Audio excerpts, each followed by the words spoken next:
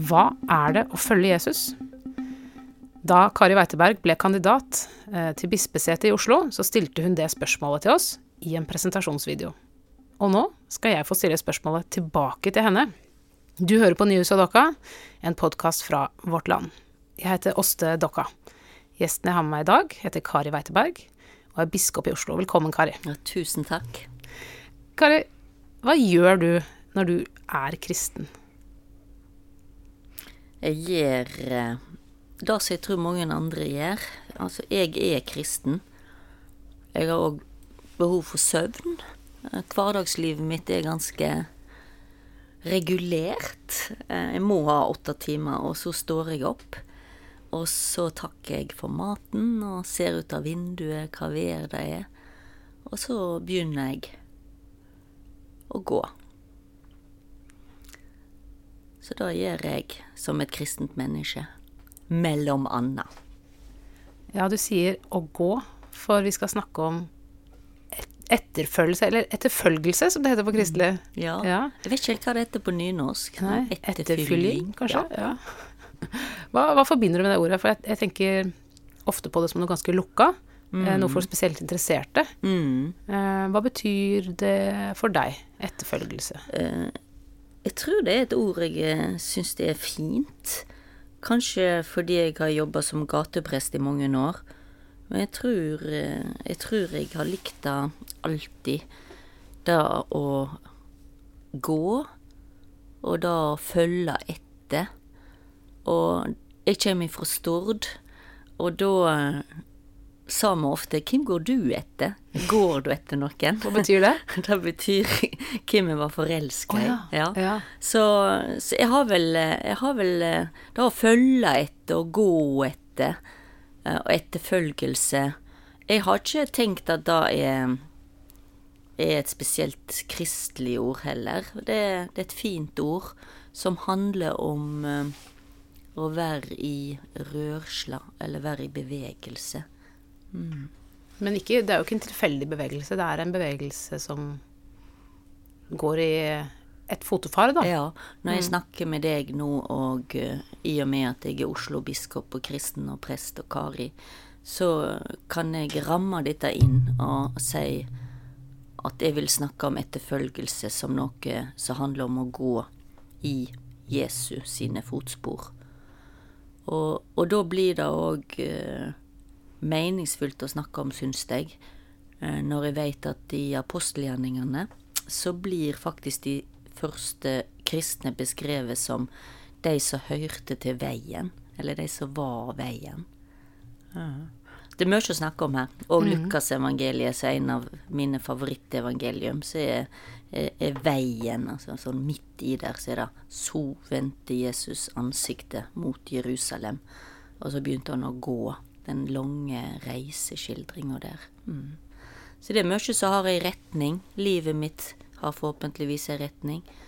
Det å leve har en retning. Og det å følge etter betyr da å følge etter noen. Og jeg har lest om forskjellen mellom imitatio og vocatio.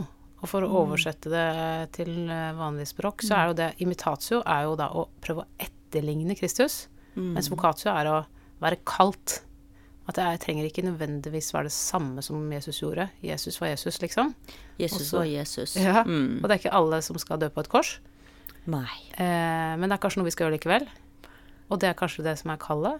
Ja, det spennende spørsmål. Av en eller annen grunn så har jeg alltid kastet meg selv tilbake til begynnelsen av alle evangelium. Altså det mange som liksom hekter seg veldig i det siste som skjedde med Jesus. Han døde og oppstod for meg. Men så tenker jeg kanskje at en går glipp av en stor del, hvis ikke en da hopper tilbake til start, på en måte. Og hva skjer på starten? Nei, det som skjer på starten, det jo allerede tidlig i Markus evangeliet, som det eldste. Det jo, og så står Jesus fram og sier, her jeg vet ikke om han sa akkurat da, men han sier, Guds rike kommet nær. kom, følg meg. Og så begynner den følginga. Og i Lukas evangeliet så skjer det jo litt sånn pangstart. Da må vi helt til kapittel 4, men da går jo Jesus inn i Gudshuset som han er vokst opp i. Eller det var i hvert fall folk der som kjente foreldrene hans. Og så tar han opp en rull, og så leser han ifra Jesaja, og så sier han, i dag, når jeg leser dette, er dette oppfylt. Og så begynner han å gå. Ja, og det samme skjer vel også i Matteus evangeliet, nå kommer ikke jeg akkurat på, den er så veldig kraftfullt sånn redigert med alle disse talene, men ganske tidlig i Johannes evangeliet, etter Logos, ørn og så flyr, så er jo liksom se, der er Guds lam, ja, så begynner de liksom å gå. Jeg vet ikke om jeg svarte på spørsmålet ditt, så bare spør igjen. Nei, men det var et interessant svar. Ja, var det ikke da? Ja, det var det. Det var noe jeg ikke hadde trodd. Liksom. Å hoppe, så det der med kallo, vocatio, imitatio, handler nok om å justere seg inn på en type retning som jeg må tilbake fra. Jeg må liksom trekke litt tilbake ifra selve korshendinga og oppståa for å få det store overblikket. Ja, for da er det jo på en måte Jesu liv da, som står i fokus for den etterfølgelsen. Er etterfølgelse da det samme som etikk, å forsøke å gjøre vel? Jeg tror det er da, og så er det jo mye større. Jeg trenger for eksempel å få kraft fra en stad. Og da får jeg jo også nettopp i det med å bryte brød, delta i nattverden, og ikke minst også sitte med andre og lese disse tekstene, og finne noen nye sånne måter å gå på, følge etterpå, for jeg må være ganske så kreativ og nysgjerrig for å finne ut av hva er det å være kristen, og hva er det å følge Jesus da, sier du da vi snakker om nå, her, Oslo, 2019, som meg. Men du spurte om det bare er etikk. Ja, hva er etikk? Det strides de, eller jeg kjenner av og til når vi både snakker om etikk, når vi snakker om politikk, og en del av disse ikk-spørsmålene, så før jeg går videre så må jeg nesten si, hvis vi skal forstå med etikk sånn og sånn, så vil jeg si sånn og sånn. Så nå trenger jeg litt hjelp. Når du sa, er det mer enn etikk? Hva tenker vi da at etikk er? Ja, da tenkte jeg etikk som refleksjon rundt, eller praksisen i det vi tenker på hva vi kan gjøre som er godt. Hva som er riktig. Når vi står i et dilemma, når vi skal stemme ved valget, når vi skal bestemme oss for hvor ferien går, når vi skal snakke med naboen. Hva er det godt å gjøre nå? Hva er det gode valget her? Hva er det gode valget? Og da husker jeg jo både fra teologistudiet mitt og fra bøker jeg leser nå, så er det utrolig spennende da. Pliktetikk, sinnelagsetikk, ulike former for etiske eller ulike former for fordringer på en måte, eller appeller som gjør at jeg nettopp da handler godt. Så jeg tenker nok at etikk gir meg kunnskap og gir meg på en måte et rasjonale for å handle, mens det å være en kristen og hele Jesus-fortellingen, det handler om mystikk. Ja, det er mange andre ikke, hvis du kan bruke det ordet, enn etikk. Så jeg tenker nok at jeg reduserer mitt trosliv og min forståelse av å være kristen i verden til å gjøre det til etikk. Men det er et veldig viktig og avgjørende dimensjon. Som jeg å prøve meg selv litt på det, faktisk. Jeg tenker jo at kirka har jo en lang tradisjon for å fortelle folk hvordan de skal leve. Ja, det har vi. Og det har jo vært, altså, det er ikke nødvendigvis at kirka har hatt det beste svaret på det alltid. Nei, og det er derfor jeg er teolog. både for å røske litt opp i det, men også fordi jeg vet at kyrkja ikke alltid har hatt det rette svar. Og jeg vet at kyrkja kanskje ofte også har vært litt for sent ute på banen, for eksempel sånne opplagte ting som slaveri og apartheid. Det fele greier. Men når vi går i kirka i dag og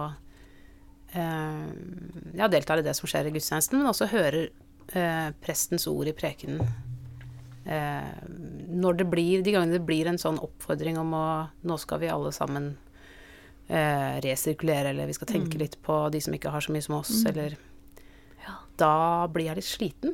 Blir du da? Jeg gjør det. Ja. Jeg synes det jeg synes det blir smått, jeg synes det blir redusert.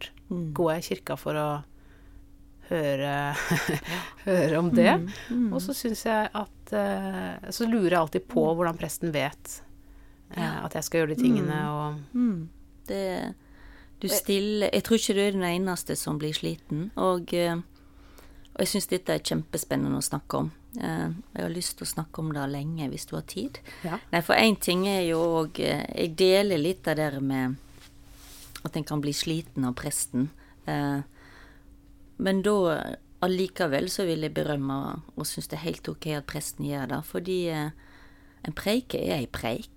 Det er ett menneske som bruker forhåpentligvis all sin kløkt og sin teologiske viten om hvordan skal jeg fortolke det som er dagens tekst fra Bibelen. Og hva er appellen her? Sant? Og da er vi liksom over, og det kan være ganske kraftig. Jeg har snakket mye om mammon, nettopp fordi jeg synes preikehistoria, eller fortolkningen av mammon, har vært litt illustrerende for hvordan av og til predikantene kanskje har vridd seg unna. For Jesus sier at det er like vanskelig for en rik å komme i himmeriket som en kamel å gå gjennom et nåløyga. Det er jo et fantastisk bilde. Men så har jeg lest utlegginger da som har sagt, nei, han mente egentlig ikke et sånt nåløye på en nål. Det gjorde han kanskje ikke, og jeg vet ikke om de hadde nåler akkurat når Jesus snakket heller.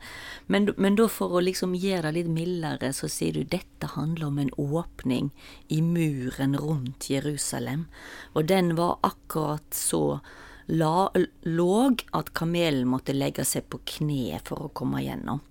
Og da har de på en måte gjort nåløyga veldig stort, og kamelen litt mindre, men akkurat sånn at det skal gå da, at den kanskje ikke blir så helt utslått av å høre det. Så det er liksom en måte å snakke om dette på. Jeg synes det er spennende hvis forkynneren nettopp får fram den kanskje helt utrolig radikaliteten i det som Jesus ofte sa. Og så, for meg er jo gudstjeneste også så mye mer. Og så kommer bønnene, og så ser jeg rundt meg, og så tenker jeg at her er jo vi flere, liksom. Og så ja, for kanskje er det sånn at det er litt sånn tungt å høre, fordi mange av oss tenker, oi, skal jeg alene, jeg orker ikke, jeg har nok, gjør alt dette her. Det er jo litt spennende å snakke om, hvordan forkynnelse kan lande litt ulikt hos folk. Men så kommer nattverden, og for meg er det også en viktig del da, i gudstjenesten. Så av og til rammer jeg inn preika i et litt sånn større hele. Så det er ett type svar til deg. Et annet svar er at nå leser jeg, og mange rundt om i verden, Pave Frans sin encyklia, som heter Laudate Si, hvor han sier at nå har vi faktisk 10 år på oss, kanskje, for å rydde opp i klima. Og det er ganske voldsomt å lese. Jeg har ikke lest boka helt ferdig på norsk. Nå sitter jeg og leser både norsk og svensk og engelsk attmed hverandre for å se hva oversettelser som er best. Og det er liksom min hobby. Men det jeg har oppdaget der er at hele den boka også en veldig sånn spirituell bok, hvis jeg kan bruke det ordet, eller åndelig, eller han rammer det inn på en måte også som utvider trua mi og forankrer trua mi. Jeg føler for første gang så leser jeg om klima som ikke er til å bære, eller det er ikke å bære dette at det virker som at vi bare burde gå hjem og ja, det kan vi snakke mer om. Det er ganske heftig. Ja, alt vi burde gjøre. Snakke mer om klima. For å redde kloden. Men jeg synes paven har klart å få det til da, i et sånt språk som også gjør at jeg får håp, på en måte. Eller ikke på en måte, på ordentlig. På ordentlig. Ja, så det er kanskje litt sånn språket. Altså om det blir den der slutt, gå, altså det der Margrethe Munthe, ikke storme inn i stua. Da blir du litt sånn hallo, liksom. Ja. Men hvis en klarer liksom å få en sånn fellesskap rundt, ja, vi erkjenner at kloden er supersyk, og vi erkjenner at vi faktisk er en del av denne kloden, og vi er så innvevd i hverandre, så skal det være bærekraftig, altså skal vi kunne gi det videre også til disse som vi ser nå bli født inn i verden, så ja, vi får prøve, vi får rett og slett prøve, og hjelp oss Gud. Ja. Et eller annet der. Jeg har lyst til å komme tilbake til det med klima litt mot slutten, for det synes jeg er veldig vesentlig i vår tid. Ikke sant? Men jeg har også lyst til å hoppe til nåløyet, som du nevnte. Ja. For dette med den rike. Det er vanskelig for den rike å komme inn til Guds rike, eller til himmelen. Jeg husker ikke hva han sier. For kamelen å komme inn i nåløyet. Og da, det synes jeg alltid er interessant å se etter hvem er aktøren når vi snakker. Ja, det er den rike som er aktøren. Det er kamelen som er aktøren. Den som skal gjøre noe er den rike. Og vi er jo rike. Altså, Norge er rikt. I Norge er jeg rik. Jeg har råd til alt jeg trenger. Og det er vanskeligere for meg å komme inn i Guds rike. Jeg må gjøre et eller annet. Det er noe jeg skal gjøre. En kamel kan jo ikke komme gjennom et nåløye. Hvis vi skal snakke helt konkret om den metaforen. Han kan i grunnen ikke da. Jeg synes vi skal snakke konkret. Vi skal jo snakke konkret om surdeig. Ja, ikke sant? Om damer som leter etter mynter. Det er fryktelig konkret. Ja. Vi skal snakke konkret om etterfølgelse. Det er å gå, punktum. Gå etter. Tilbake til deg. Gå etter, ja. Men da for jeg tenker dette med å gjøre. Dette vi skal gjøre. Ja.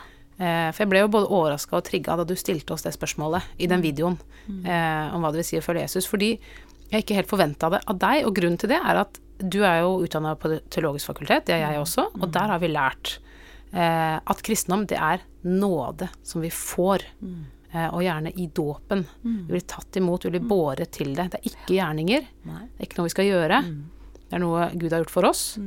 Og også at kirka ikke skal plage folk med å være en sånn moralsk pekefinger. Det er liksom ikke en preken, det er et godt budskap. Det er evangelieforkynnelse. Ja.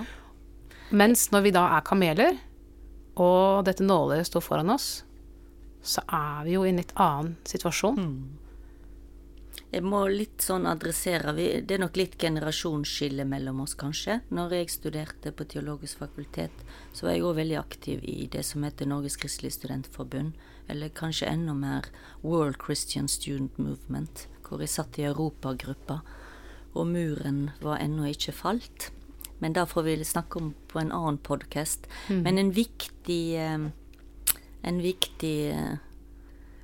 hva skal jeg kalle han da? En viktig person, teolog, en som jeg fulgte etter på sett og vis. Han heter Gustav Wingren, og han ga meg noen fordringer, synes jeg, som kristen og truende i de bøkene han skrev.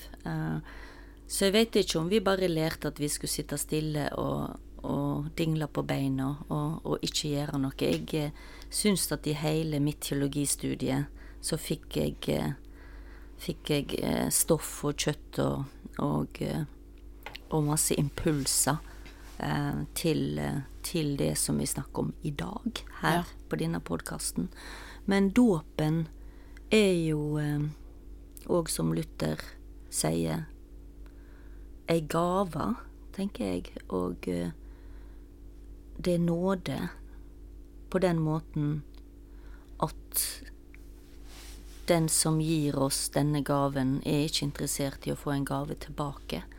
Eller det i hvert fall vanskelig å gi en gave tilbake til Gud. Men så det jo da nettopp hvordan formidle det at jeg elsket, at jeg gudskapt, at i dåpen så sier faktisk du over meg at jeg Guds barn. I deg har jeg glede i. Som det ble sagt ved Jesu dåp.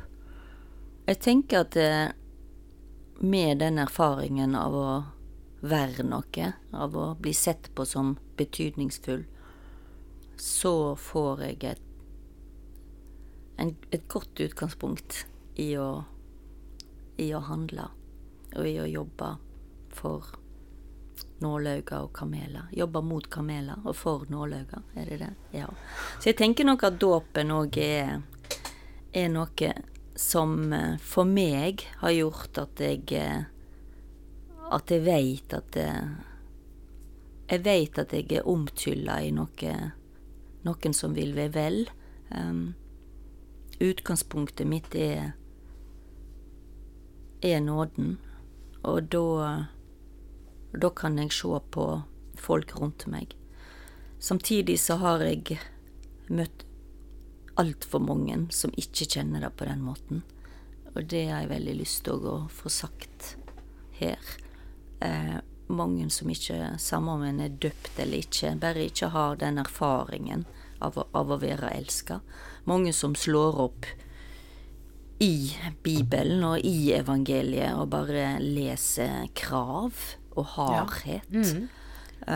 Så da har jeg ofte suttet meg ned der jeg har fått muligheten til å gjennomgå tekstene akkurat sånn som du gjorde i stad, som utrolig viktig. Hvem det Jesus snakker til? Og hva situasjonen rundt at nettopp kamel og nålauger ble brukt, og til hvem? Og da oppdager jeg, og med ofte utrolig sånne nyanser, Jesus streng ofte mot disiplene sine, læresveiner, så dette på mitt språk. Og jeg tenker at i utgangspunktet så var de en del av flokken. Altså de visste de var innenfor. De hadde den der... De var gjennom nåløyet? Ja, jeg tror da, eller men jeg tror også at de visste at de var... At de visste hele tiden at Gud var med de. Hvis jeg møtte et menneske som ikke aner om Gud noe som vil en vel eller ikke, så jobber jeg først og fremst med den relasjonen. Ja, for Jesus sier jo veldig forskjellige ting til forskjellige folk. Ja. Altså han ber jo noen om å gå hjem. Han helbreder dem, og så ber han om å gå hjem. Og noen ber han om å ikke fortelle videre hva han har gjort. Noen ber han om å selge alt de eier. Ja. Noen ber han bare om å bryte opp og følge etter. Og noen lar han være der de i familiene sine. Så den der etterfølgelsen, det må jo være ulikt fra menneske til menneske. Jeg synes det veldig meningsfullt også når vi snakker om etterfølgelse, og ta hele evangeliefortellingen som en lang etterfølgelsesfortelling. For da ser vi jo at Jesus, kanskje spesielt i visse evangelium, ber folk ikke om å si noe, sånn i begynnelsen. Mens når vi nærmer oss slutten, så skal plutselig alle si noe. Og Markus evangeliet som stopper med at kvinnene sprang og var redde og sa ikke et ord til noen. Og så sitter vi som leser det. Vi sitter jo med dette evangeliet. Så noen må jo ha snakket. Noen må ha røpet det. Ja.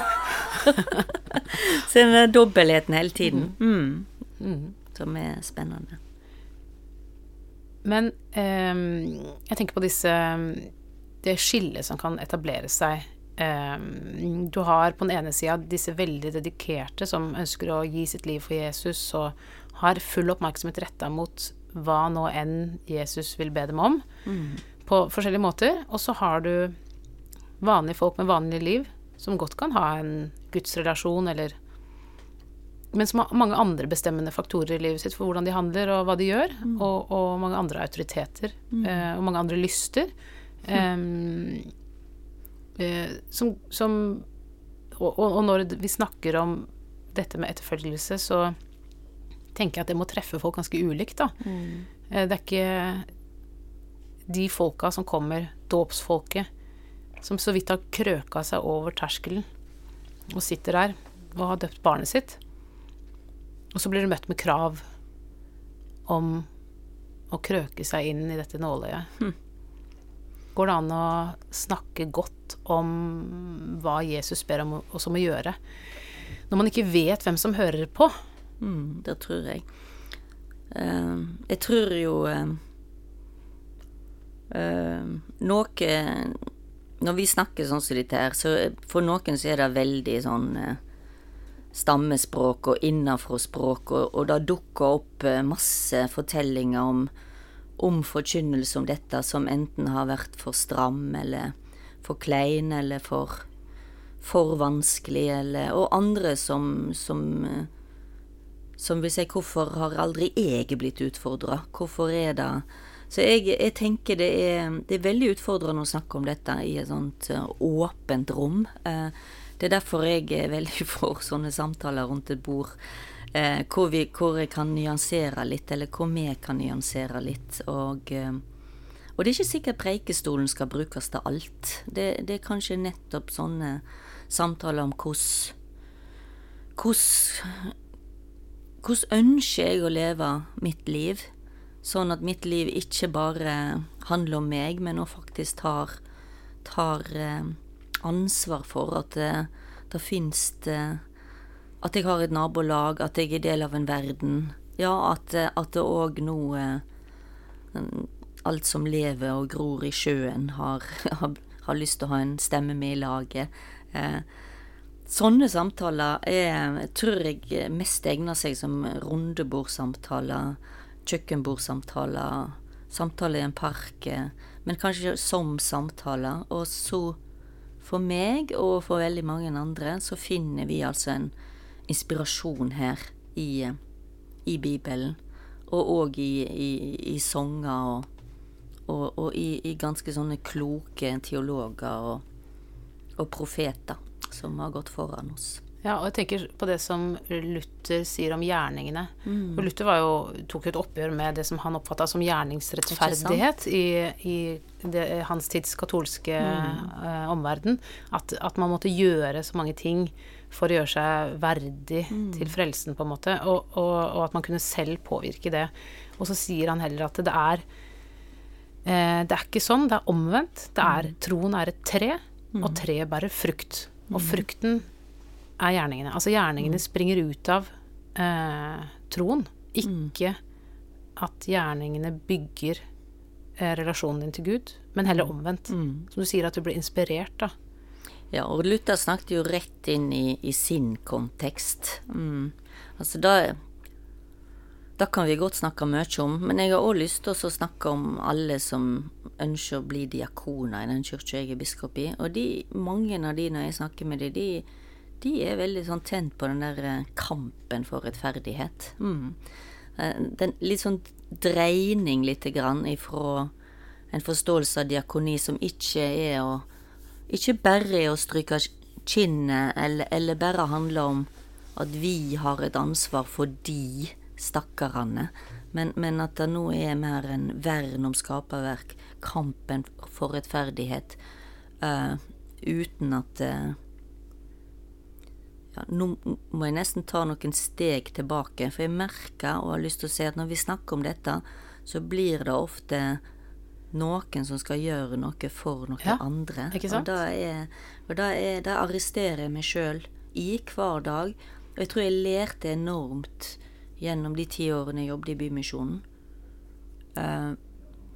hvor rart det kan være både å definere mitt arbeid som prest som en sånn jeg skal gå rundt og ta meg av stakkere. Når jeg møtte de såkalte stakkarene, og de hadde et navn, og da de aller mest hadde lyst til var å være noe for noen, gjør noe for noen, hvis du forstår. Ja. Ikke være den som blir hjulpet, men Nei, en som og da leser jeg har lest noen kjempeartikler nå om gjestfrihet og sånn også, som liksom arresterer meg nettopp på det der. Ja, flott, Kari, superkristen, flink og alt dette, at du skal være så gjestfri, men hva med de gjestene? Kanskje de har også lyst til å være gjestfri. Altså det et eller annet der som jeg altså jeg synes med er på tanken. Jeg tenker det en maktkritisk element her som kjempeviktig for kirka, for diakonien og for egentlig alle oss som går rundt og tror at verden blir bedre hvis vi bare gir litt mer av oss selv i den. Men samtidig tenker jeg at det jo sant at vi som rike, og vi som har ressurser, bærer et større ansvar enn de som helt låst på en søppeldynge et sted langt borte. Altså, fordi alle mennesker kan forholde seg på en god måte til sine medmennesker rett ved siden av, men vi har også anledning til å gjøre noe for mennesker langt borte, og også med våre økonomiske ressurser. Og det som jeg tenker det viktige at det akkurat den biten som handler om økonomi, og har ikke forkynnelsen, i hvert fall ikke vestlig forkynnelse, tatt så mye i, fordi at det var kanskje den biten som rammet mest, og kanskje aller mest, det var den biten som rammet mest de som skulle forkynne. Nettopp. Men seksualitet og andre ting har liksom vært lettere i gåsøyge, virker det som, å gripe fatt i. Så hvis vi bare får opp den dimensjonen som en vel så viktig dimensjon, faren ved det hele tiden dette vie. Du har sagt, og jeg har også sikkert sagt i løpet av denne samtalen, at ja, vi jo rikere. Og så vet jo jeg at i denne forsamlingen, eller i den kyrkja som jeg snakker om, så det ikke alle som rike. Store deler av Oslo bispedømme det som heter barnefattigdom, ganske gjeldende. Så vet jeg jo at psykisk helse står veldig på dagsorden nå i Oslo bispedømme, fordi jeg hører om særlig ungdom som sliter. Jeg tenker når jeg skal snakke om etterfølgelse og praksis, så må jeg ta inn over meg litt livene til folk, og det blir alltid skummelt når jeg påstår vi veldig rike, eller vi som sitter her kjempeheldige, eller vi lykkelige. Og for meg så gjør det veldig vondt da, når det 3 stykker som jeg vet sitter der og tenker at nå fikk jeg høre det igjen. Jeg ble definert innenfor et vi som ikke jeg en del av. Tilbake til det du spørte om nå, så jeg med å ta brodden ut av brodden i ditt spørsmål. Ja. Jeg husker ikke hva jeg spurte om. du ville ha meg til å kanskje bli enda tydeligere på, ja, men vi jo rike. Ja, eller du og jeg da, for å være helt konkret. Ja, for å være helt konkret. Ja. Og da tenker jeg mye på. Og i vår tid så står vi overfor 2 store kriser. Vi var inne på klima i stad, og i tillegg så har vi flyktningekrisa, og de 2 møter hverandre også, fordi om kort tid, leste jeg et sted, så vil 2 milliarder mennesker leve på steder som kommer til å ligge under vann, eller være ubeboelige, om ikke lang tid. Og de må flytte på seg. Hva skal vi gjøre da? Hva vil Gud, og da snakker jeg om vi, hva skal vi som ikke blir rammet like direkte, hva skal vi gjøre med det? Hva vil Gud at vi skal gjøre? Og mange av oss lever jo Gud allerede når første bladet i vår hellige skrift, altså den hebraiske bibelen. Første Mosebok så blir jo Vera skrevet som vårt felles heim, så det jeg syns Gud skaper, og Jesus insisterer på, det at med en gang noen lir, så det faktisk en del av meg også som lir. Kyrkja jo en av Veros største grasrotbevegelse, så når vi, det jeg tenker jeg kan minne mine politikere om, det måten vi snakker om de andre på. Om vi sier migranter, nå det en del som blir omtalt som IS-barna. De jeg vet at mange av disse barn til, noen av de kan være barn til venner av meg. Vet at de som kommer til å bli under vatten, de en del av de som mange av oss har møtt på Kirkens verdensråd. Og jeg vet at de som kom inn til Italia, hvis Italia hadde vært snudd om på hodet, så hadde det jo vært hos oss. Ja. De kom inn. At det jeg tenker noe da vi kan bidra med noe hele tiden å insistere på anstendighet i måten vi snakker om dette på. Og at det en del av oss, og at det tilfeldigheter som gjør at ikke vi rammet. Og at kanskje ikke alt krise, men det veldig vanskelig. Jeg leter etter ord, jeg leter etter bilder.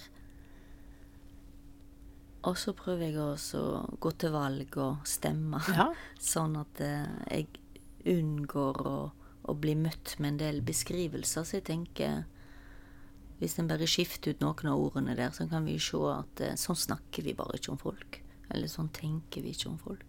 Og jeg tror at menneskeverdet, sånn som vi vant med å snakke om det i vår kultur nå, det kommer til å bli en mye sterkere press i de årene som kommer. Ja. Fordi når vi skal forholde oss til, altså en ting skal vi ta imot 1000 eller 10 000 kvoteflyktninger, men hva skal vi gjøre med de milliardene av menneskene som mennesker, som barn og voksne og gamle, som har et navn, som ikke har noe sted å gjøre av seg? Jeg bare redd for hva som kommer til å skje med måten vi snakker om mennesker på. Du det, ja. I de årene som kommer da. Ja. Og om vi tåler å forholde oss til den lidelsen som kommer til å, som allerede i ferd med å skje, og som øker på. Jeg tenker liksom at vi i en tid hvor mange av oss leter etter liksom noen eksistensielle knagger, eller noe lederskap, eller et eller annet som kan hjelpe oss til å tenke, og til å gjøre, sånn at vi ikke drukner vi også, på en måte. Jeg tenker at vi kan gjøre det sammen hos det. Og flere. Ja, for jeg tror mange vil dette. Men igjen så gjelder det å nettopp se og erfare at dette viet som jeg kjenner kan være det viet som gir meg håp da. Mange sier det Pave Frans, men han jo en sånn oppi der. Jeg vet også at jeg har en del naboer, faktisk, på Sørenga, som deler den samme bekymringen, som åpner aviser og gjerne vil bidra.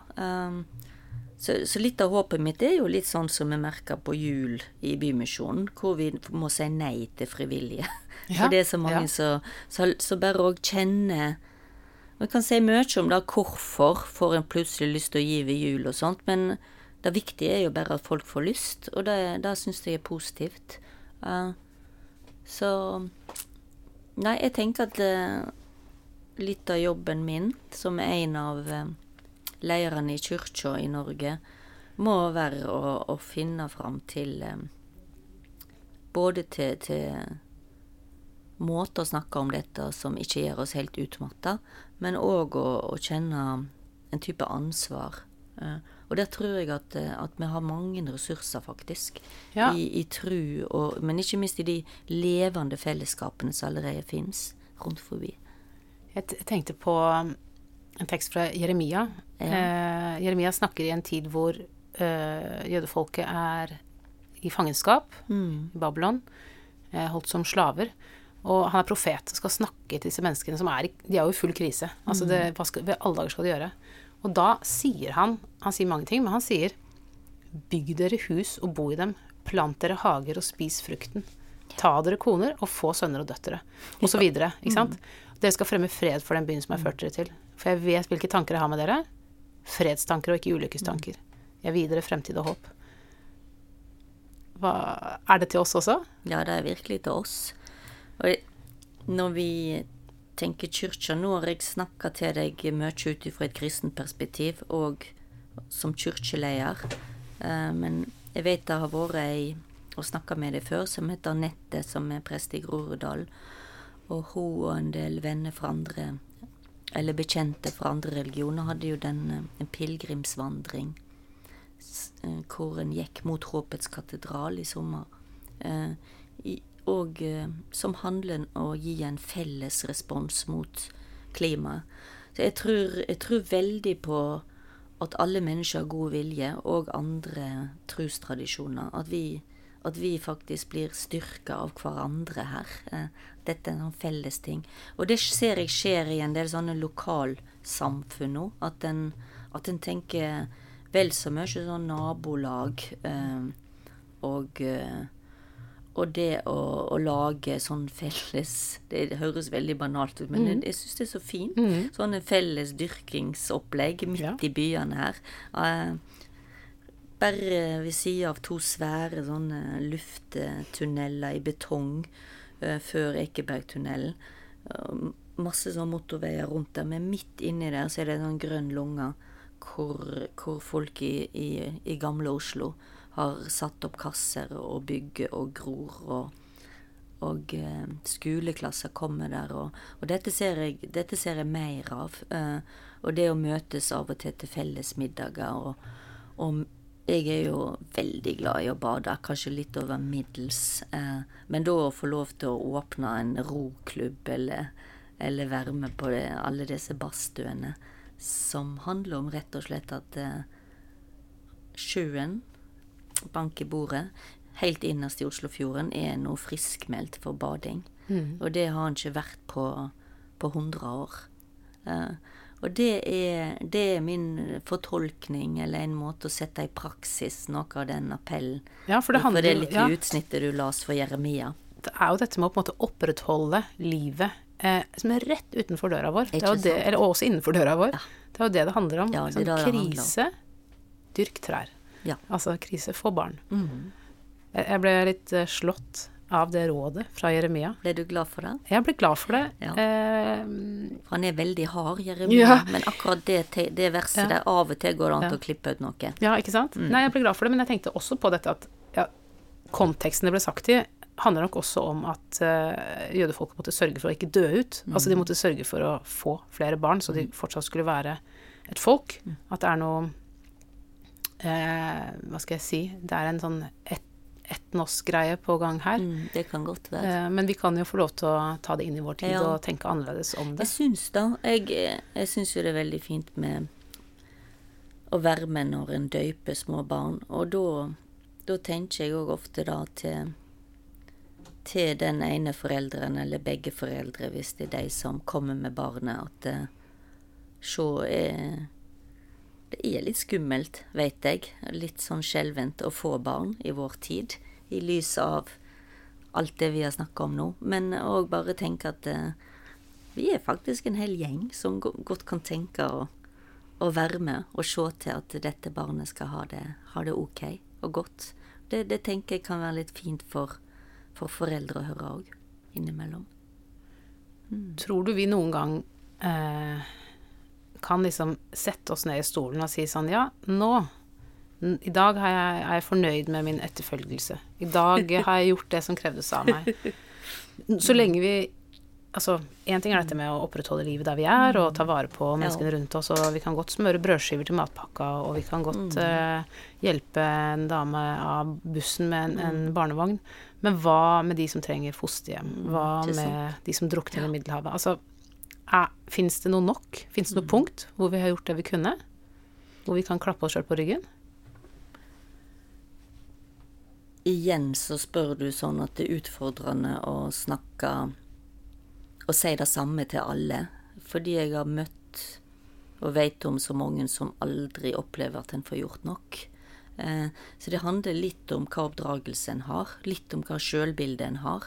Men for meg da så er det helt nødvendig for at jeg skal orke, og for håpet mitt at jeg får sove godt. Så jeg kjenner, og jeg må sove. Jeg har hatt 2 perioder i livet hvor jeg grublet på så masse at jeg ikke fikk sove, og det er ikke bra. Så jeg gir meg selv perioder av hvile. Jeg vet også at jeg har folk rundt meg som jeg har lyst til å sitte og tulle med. Da være seg å spille et spill eller kort, eller bare sitte og spise godt og se på en måne. Så jeg vet ikke om det var et svar på spørsmålet ditt, men jeg tror det er veldig viktig, og for at jeg da kanskje får litt overskudd. En del av det vi har snakket om nå trenger vi litt overskudd for å få til. Og jeg trenger det, og da må jeg spise boller innimellom med vaniljekrem. Det siste spørsmålet jeg har til deg, Kari, det er, jeg lurer på, er det vanskeligere å være en kristen når du er biskop enn ellers før i livet? Eller å følge Jesus, eller hva vi skal si. Den som har fått mye. Ikke sant? Jeg var glad at jeg ble biskop som 56-åring, og ikke som 36-åring eller 46-åring. Så jeg kjenner nok at jeg kom inn som Oslo-biskop med et ganske levd liv, ja, og mange erfaringer, både på godt og vondt, av mye av det vi snakker om. At jeg har hatt veldig god veiledning på grensesetting, for eksempel. Så jeg synes det er... Nei, jeg tror nok at i og med at jeg har som jobb og funderer litt over disse tingene også, så kjenner jeg også at jeg har som... Så kjenner jeg også at jeg oppdager både Gud og nåde, da, rett som det er. Nei, så jeg tror det er omtrent like komplisert og ukomplisert å være meg nå som det var for 3 år siden. Kari, tusen takk for at du ville komme hit. Produsent har vært Sondre Bjørdal.